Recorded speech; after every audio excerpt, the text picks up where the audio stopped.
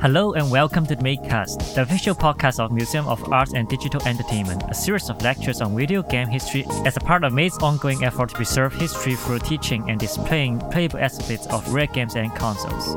As we approach our grand reopening, the support of people like you has enabled us to continue to bring history to you through lectures and interviews like the one you'll hear in a few minutes.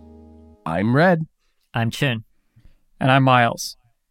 Today we're talking about Defender, one of the original shoot-'em-ups and a real gem of a difficult game. Yes, classically one of the hardest games, quote unquote, ever made. There's been documentaries about it. It's definitely held its place in gaming history as a fantastic space shooter and kind of a groundbreaking title. But before we get into that, we have a little bit of news to get into.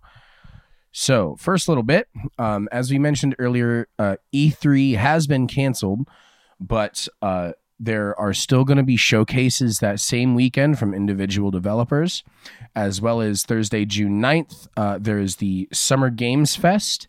We'll be streaming on Twitch and YouTube. And if you want to check that out, there will be showcases from EA, Activision, Capcom, Bandai Namco, Square Enix, Gearbox, Riot, and more. So I'm actually very looking forward to it because I have a numbers of games which I'm looking forward to hear from either Capcom and Square Enix, like the Final Fantasy 16. I heard it's very good in progress in terms of development. Mm-hmm. And that's exciting. The latest expansion of Monster Hunter Rise will be released by the end of June. So I guess I will hear something from Capcom too. Yeah, that's going to be an exciting one to pick up. It's long overdue I don't know. It's long overdue for the expansion on Monster Hunter. It's more incentive for me to, put in some more time on the game itself. 3 days later, on June 12th, Xbox and Bethesda are going to be having their showcase showing whatever they're working on. Hopefully it's some Starfield because recently they announced that game has been delayed to the first half of 2023. It was originally going to be a November of 2022 release, but I don't know. We kind of hoped they were going to stick to that deadline, but it's expected at this point. Yeah. I mean, delay is not kind of a news in game industry now. So no, it's a standard. Yeah. Yeah, but, I mean, it's still just annoying though. I mean, it's just like don't give like a specific release date until you're close. Until you're within like a 6 month like window of completing the game. I don't think you should announce it, or at least give like a more. Don't do a specific date. At least give like a more generalized release spectrum. So, I mean, just save face. Like, don't just. I know you're maybe expecting it to go a certain way, but you don't need to just announce it only to then delay it like a couple months later. But it is what it is, and we'll hopefully like what we see at the showcase on June 12th will bring us back and get us more eager, or maybe it'll make us mad that it wasn't released this year. We'll see. In other news, Dying Light's developer Techland is moving on to a action fantasy RPG. As announced on their Twitter, they are currently hiring for it, and they've said that it's going to be open world. So I think we can sort of expect something like Dying Light. That's a pretty different switch for the style, according to my understanding on what Dying Light is. Yeah, I mean, Dying Light is, if they do like the same kind of free running based open world action, I think it'll be pretty fun. But yeah, but I've always liked the fantasy genre, so we'll see what they have. Mm-hmm. I think it's not too far of a stretch for them to switch genres like that. Yeah. Dying Light is already very sort of melee focused. Mm-hmm. And I think there's a lot of like opportunity for them to just sort of transplant that gameplay into a different setting and run with it. Yeah, after all, it's open world. Mm-hmm. Yeah. Well, here's looking forward to it. I mean, if they just now that they're moving on, I mean, it'll be a couple years before we see anything really exciting from that. But we'll be here and we'll be watching. But I think that's about all the time we have for news this week. So we are going to get into our long description and talk about one of the hardest games ever made and one of the most famous games, Defender. Okay, so we're going to be talking about Defender today, and I think we should start off by talking about a little bit of like the environment at the time.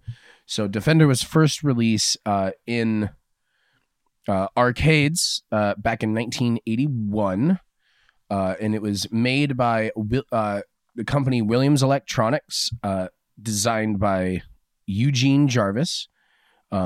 So at this time, before Defender was made, Eugene Jarvis was the lead programmer for a bunch of pinball games for Williams Electronics, and pinball was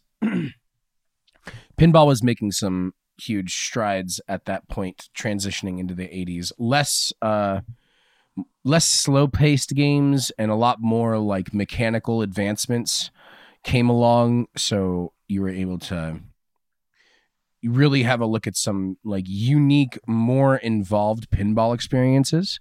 But this was all just a part of the arcade atmosphere. So arcades were still king back at this time, and they were just filled with a variety of different cabinets. I mean, Pong was released in 77, 78 as the like first major arcade game that hit popularity. But pinball was kind of like the biggest thing at the time that was taking up more space than the digital games that were yet to be released. I think you can say the Defender is one of the best and most advanced title at the time, when I think it's about almost the golden age of arcade games, because of judging by what kind of hardware they have and how they deal with the audio and the graphics of that space film by the time. Yeah, it was, I mean, space-themed games were definitely always kind of popular as well. I mean, Eugene Jarvis, the creator, like, he took inspiration for Defender from playing games like Asteroids, from playing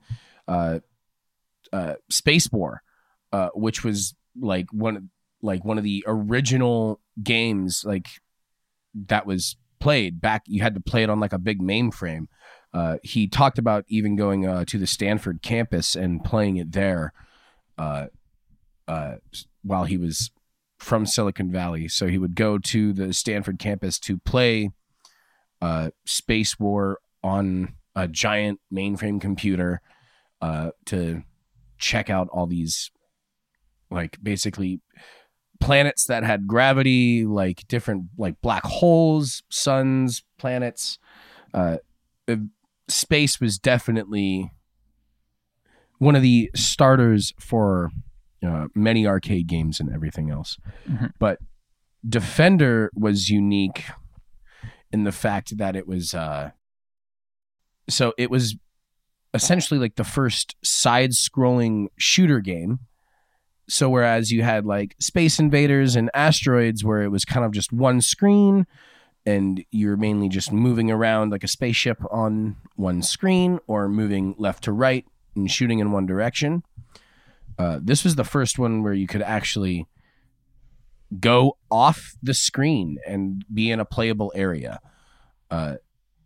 They had a lot of different ideas, but Defender was essentially you're defending this planet from these alien invaders that are trying to collect these astronauts off the ground. So you're just flying along in your path, shooting down these alien captors who are trying to abduct all these astronauts. Very futuristic graphics and visually more appealing than anything else, as many games at the time were released on black and white screens with maybe like gel overlays like Space Invaders used to be.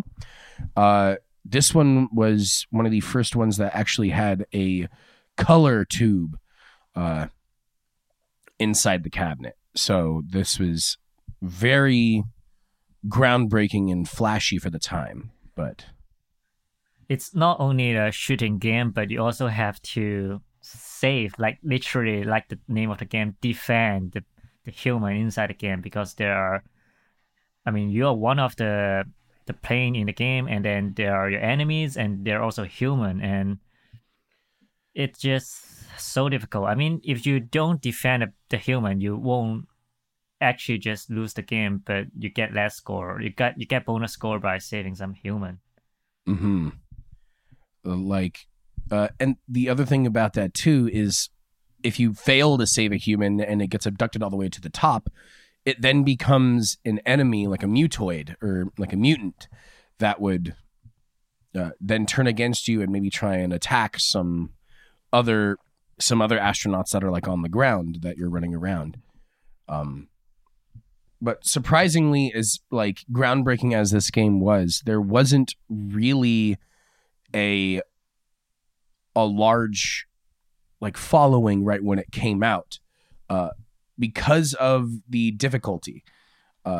Initially, it was showcased in 1980 at, I forget the name of that showcase, but they basically barely made it into this showcase to show off the game. They forgot to create an attract screen on it initially. So the attract screen for a lot of cabinet games were, when it's not being in use, it would showcase some gameplay and other things that just gameplay, basically get people to look and see what the game was going to be about to attract them to put a couple quarters in and give it a shot. But the original cabinet also had, it was quickly became one of the hardest ones, as like the average player, their average run on the game was less than 30 seconds. So imagine just trying to get onto this new game and then putting in a quarter, and then 30 seconds later, you're needing to put in another one. Well, that's a good way to make money, I guess. Yeah, definitely a quarter eater. But I mean, from the world of the arcades, being able to master a difficult game and show how long you can last was, especially with a game as difficult as Defender, kind of was a badge of honor. You were able to definitely be you were the cool guy walking around the arcade if you can maintain some time on a couple quarters on Defender, as opposed to some other games where, sure, you could like Mario Bros on the arcade, just originally playing some time into there. It didn't have quite the same level of attraction or difficulty that Defender showcased. Mm-hmm.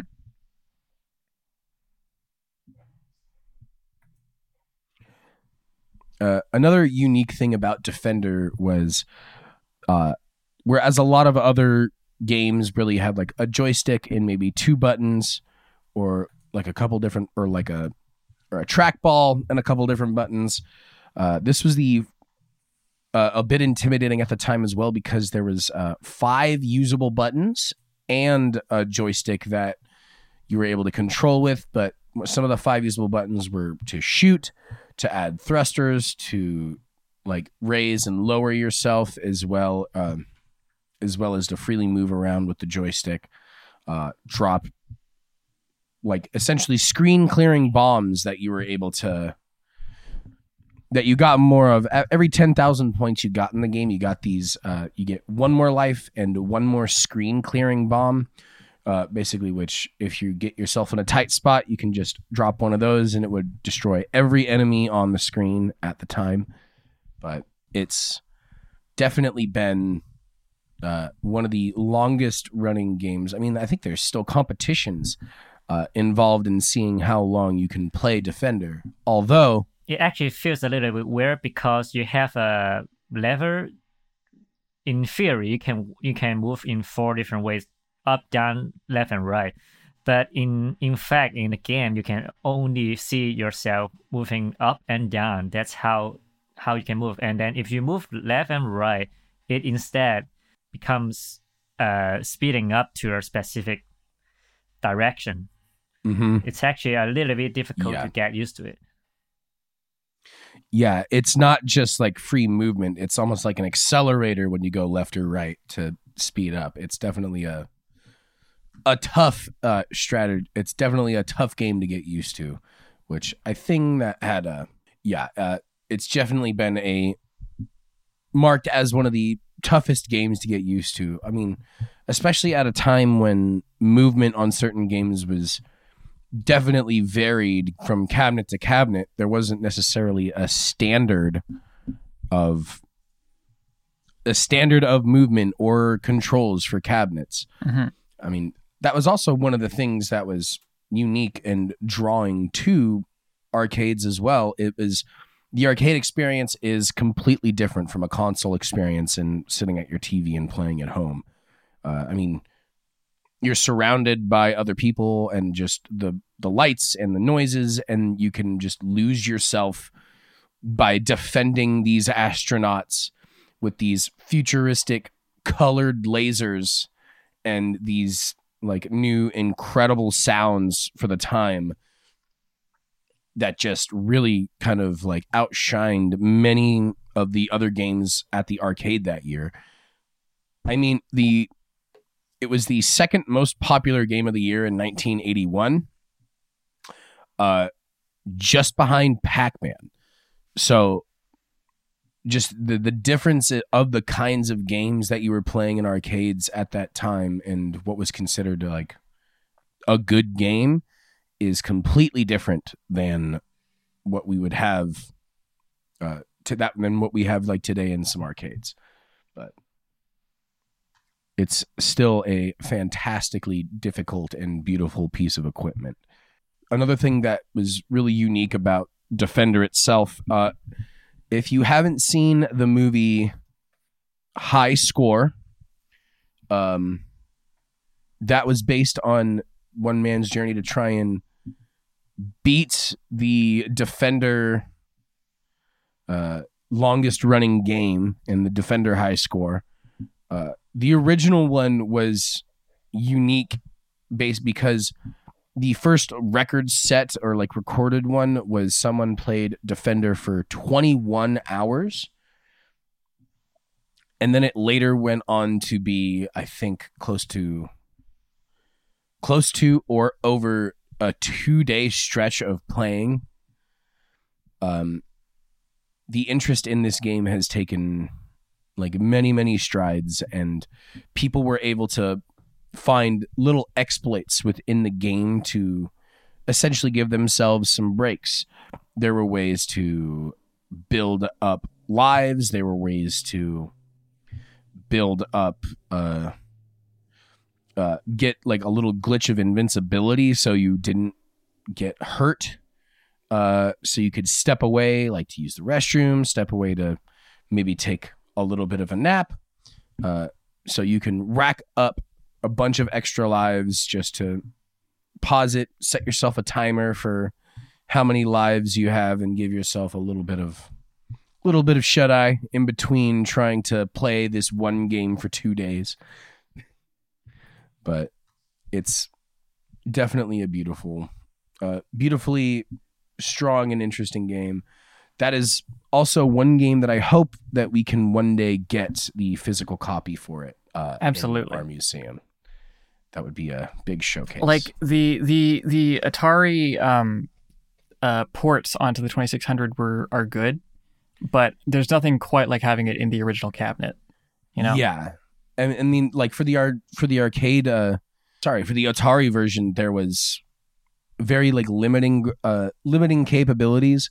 So instead of it being like these instead of being at this like spacescape on this like foreign planet, it was actually set in more of like a cityscape on Earth, with the blocky pixels acting as like skyscrapers and everything. And where you were still rescuing people denoted by pixels.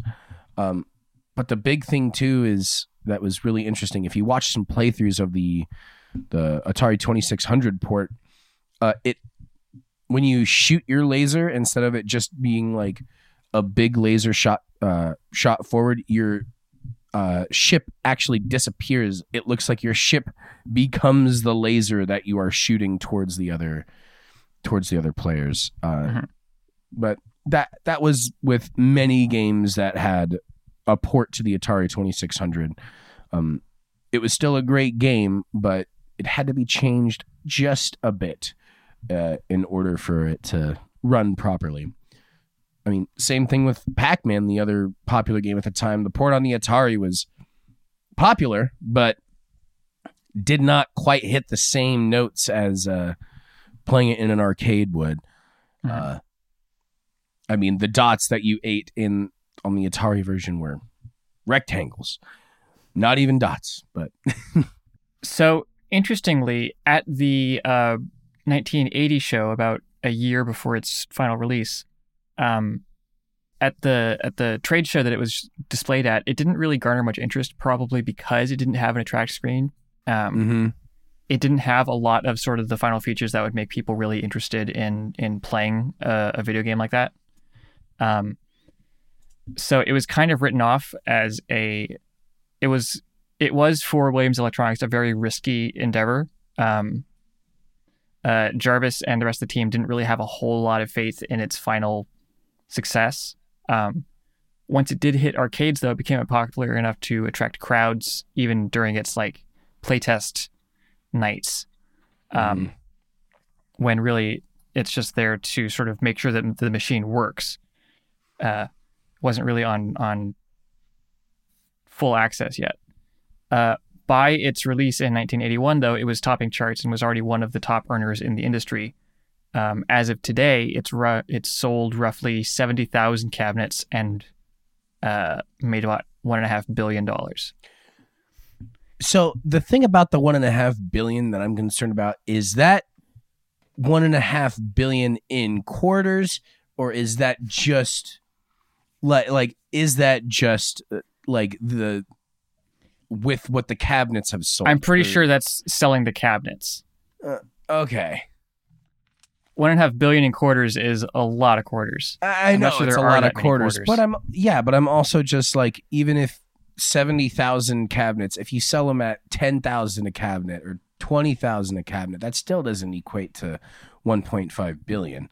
I mean, is that you buy the cabinet and then do the people get like a percentage of the quarters that are put into the cabinet after that? Or is this just like, if it's, or maybe just like different ports or different versions of the game being sold? I don't know. Maybe they meant 1.5 billion quarters, not $1.5 billion, but still a lot of money. Still a lot of money. I think part of the reason it was so successful was because it was so difficult. It was a coin eater. Like there was no getting around it. New players would have runs that lasted seconds, 10 seconds, 15 seconds. I've tried playing it on my computer, and boy, do I not know how to play. You also don't have the original controls, unless no, certainly not. Yeah, there's a lot of reasons. I'm not just bad. Even simple enemies in the game have lasers and bullets that can cross the screens in fractions of a second. Like, yeah, it is a punishing game, and the people who become good at it have really sort of gotten into this like Zen state, if you will. Oh yeah. They are very much in the zone. They can see everything that's going on at all times and sort of have this awareness of the bar that shows the entire map and essentially everything that's going on, even when not looking at it.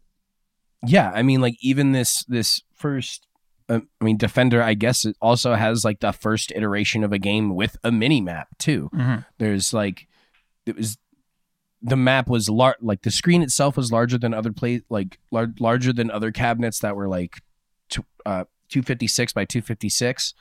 But now this game was, I think it was like 312 by 256. So it had a wider display and the mini map up top that showed where everything else was on either side of like the full use map. So you could fly off screen and still see where a little bit of where you're going up above, but it's quite groundbreaking.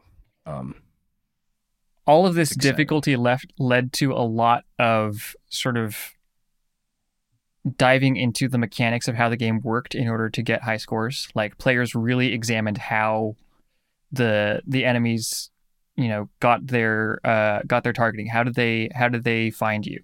How did they go to you?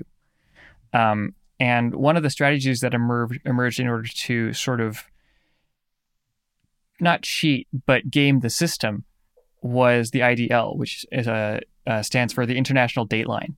Because the map is circular, it's very difficult for a computer to understand crossing that line. So imagine you have a sheet of paper and you fold it so that the edges touch. So you've got like a cylinder.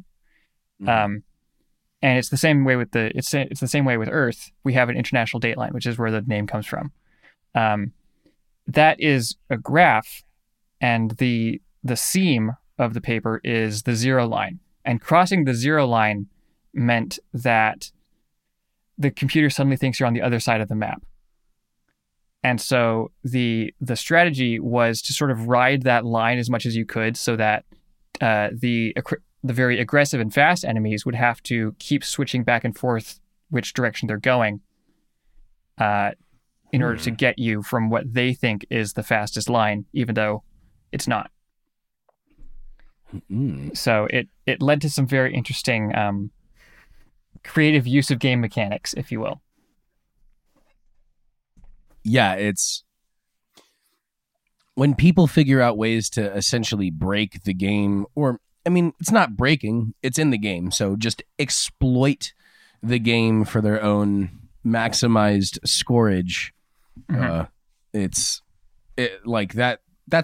some next level pro gamer moves. Yeah, that's a pro gamer move on 80s. Yes.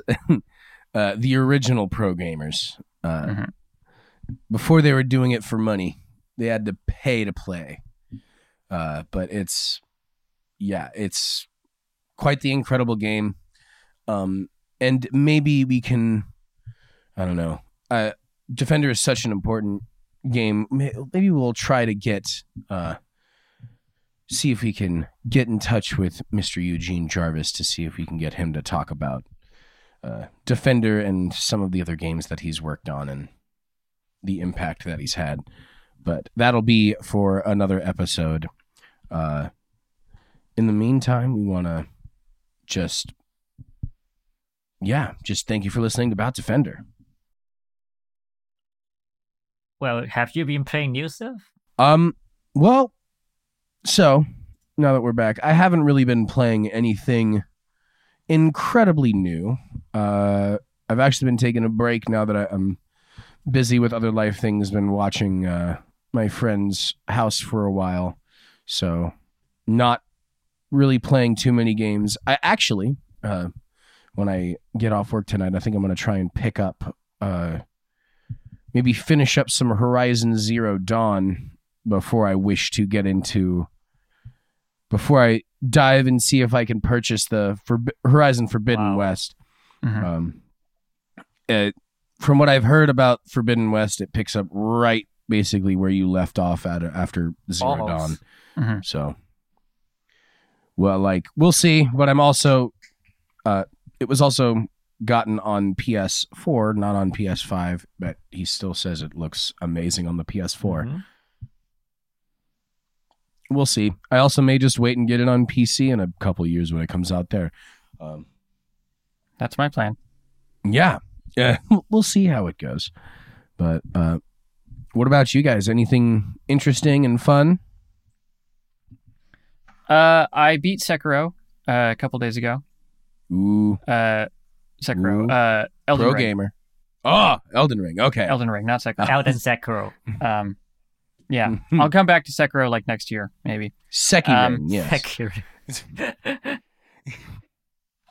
And then, because I was in the mood for a sort of simpler game, I picked up Dishonored 2, and I am Ooh. doing my second run of that game. The first one I played low chaos, which means basically very little killing. All of the sort of side objectives are done non-lethally. This time, it's going to be a bloodbath. Getting back into a Bethesda mood before to get a little pre-taste of Starfield, huh? No one lives here alive. No, yeah, Dishonored is one of my favorite franchises, so I'm very happy to be back in it and just fooling around in that world. Awesome. Yeah, that was always one that intrigued me. I'll have to give that a shot at one of these points. Chalk it up to the never-ending list of games I should play. What about you, June? Have you been playing anything interesting? I'm in the state of preparing for new games. So I have been picking up the old games, which they are going to release a new version of it very soon. So I have been either preparing my stuff in Monster Hunter Rise, or I'm practicing my aim in Splatoon 2. Oh. Yeah, because they will all have a new version very, very soon. Yep. It's time to get brushing up on some old titles for new release of the sequels. Yeah, I'm also going back to Animal Crossing for just chilling, you know. Oh, yes. You everybody needs a little bit of a relaxing escape. You don't need to save the world every single day. No, you can just exist in it. It's like, I just want to go fishing. Yeah. Yeah, just relax and maybe plant, maybe do a little bit of gardening, do some fishing, forget about the struggles of the world. But I think that's about all the time we have for the Madecast today. We want to thank you for listening to the Museum of Art and Digital Entertainment's official podcast. If you have any thoughts, questions, corrections, or general museum ideas, please shoot us an email at info@themade.org. We would like to send out a big thank you to everyone who donated recently and to our Patreon supporters who keep the Made afloat. Patreon donors get to listen to this podcast 1 week before it's released on major streaming services, and we continue that with future episodes every week. This week's episode was brought to you in part by Patreon donors Hodge and Sec. Thank you so much for your support. Till next time, I'm Miles. I'm Chin. And I'm Red. Thanks, and we'll see you next week.